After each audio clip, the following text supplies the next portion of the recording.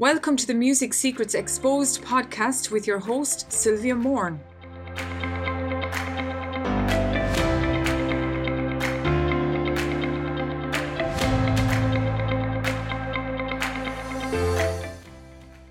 Hey, hope you're doing good. As I record this podcast, it is the end of November in 2021. Over this past week, a constant theme of conversation has come up in the Music Secrets Exposed community, and that is related to this idea of composition, and also students who play their instruments who actually don't listen to what they're doing. Now, for many musicians who are in their learning capacities, and this could be from novices through to intermediates through to lower advanced, very often musicians don't listen intently to the sounds that they're creating because they're so tied up with making sure the rhythm is good or the technique that they're using is the right technique for what they want to achieve in terms of sound. They forget to listen to the nuances of sound. Now, as a musician, one of the key things that we need to do, no matter at what level we're playing, is the sound we create and how that sound is produced. Now, given that I am a pianist, I'm going to speak from a pianist perspective, and you can apply this knowledge no matter what instrument you're playing. But when we play piano, we have our pair of hands on the keyboard, we have pedals underneath, usually the sustaining pedal is the main one that's being used. And then we're reading the music, and it's all happening together. We're reading music, we're using our hands, and we're using our pedal. And there's so much going on. There's so many parts of our brain being fired up. There's so much intelligence being used, that the one that gets left behind is the ear, that sense of hearing. Now, I really encourage you, if you're a music student, once you get beyond this idea of learning how to use the pedal, learning how to touch the keys with sensitivity, that you listen to the sound you're creating. Sometimes when you're reading sheet music, you might see an expression mark like a crescendo, which means, of course, getting louder, or a decrescendo, which means getting softer. Or we might want to use some form of technique in terms of piano. It might be pedaling. And sometimes what I see happening is the student gets loud exactly as the crescendo is written on the sheet, or they get softer exactly as the decrescendo is written on the sheet in front of them.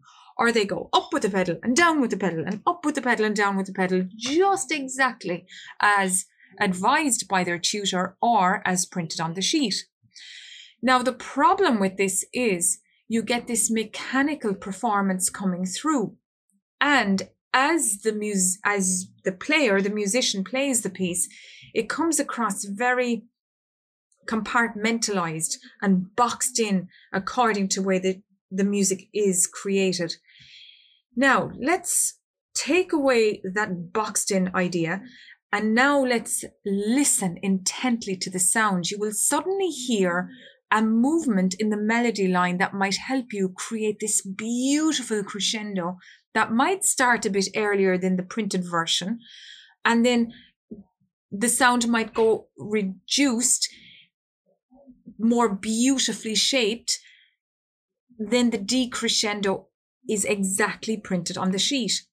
Or maybe the pedaling might have to go up and down at a particular point in a bar of music where the piano is concerned to produce this sustained sound, which is slightly different to what's exactly printed on the sheet. And you will only discover this by listening to what you're playing intently, and I mean intently. And that is a huge nugget of advice for any musician, because that is what makes the dream sound happen over time. You get it more and more and more refined, and you get it more and more tweaked. And before you know where you are, you're able to play the most beautiful piece of music with your heart and your soul and your spirit coming through it like no one else can play it.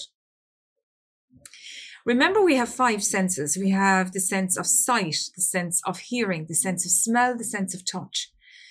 When we're a musical person, our sense of hearing, our sense of sight, and our sense of touch is critical.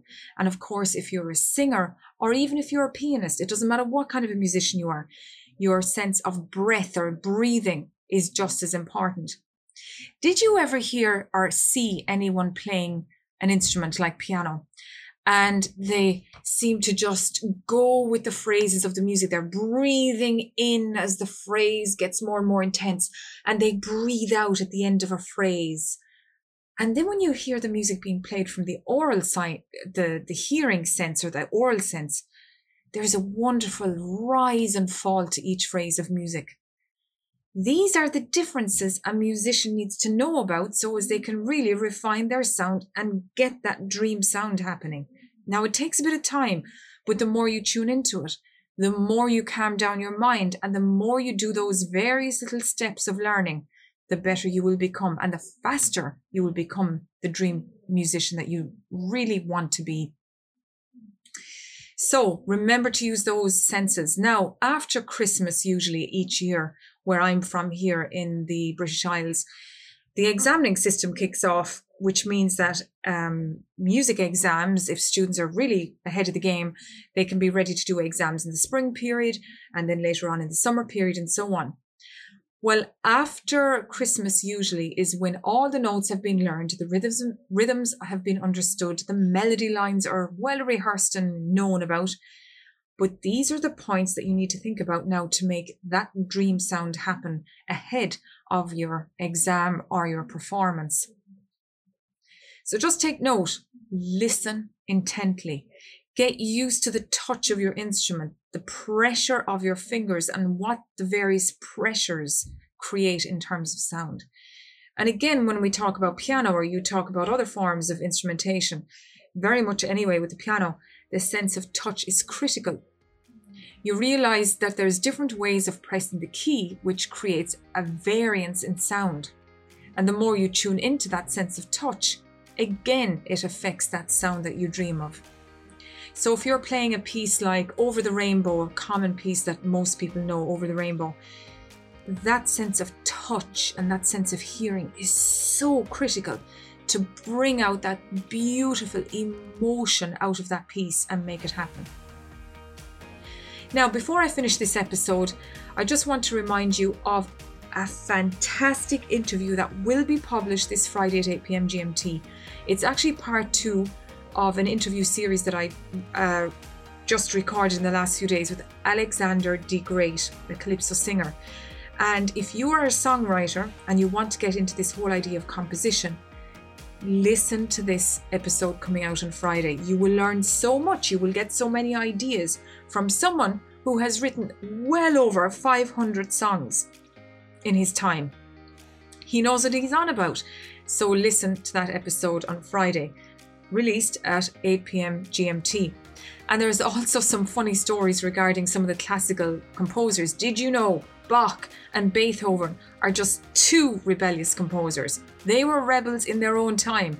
Take a listen for Friday's episode and you will be amazed at what you will learn in that interview.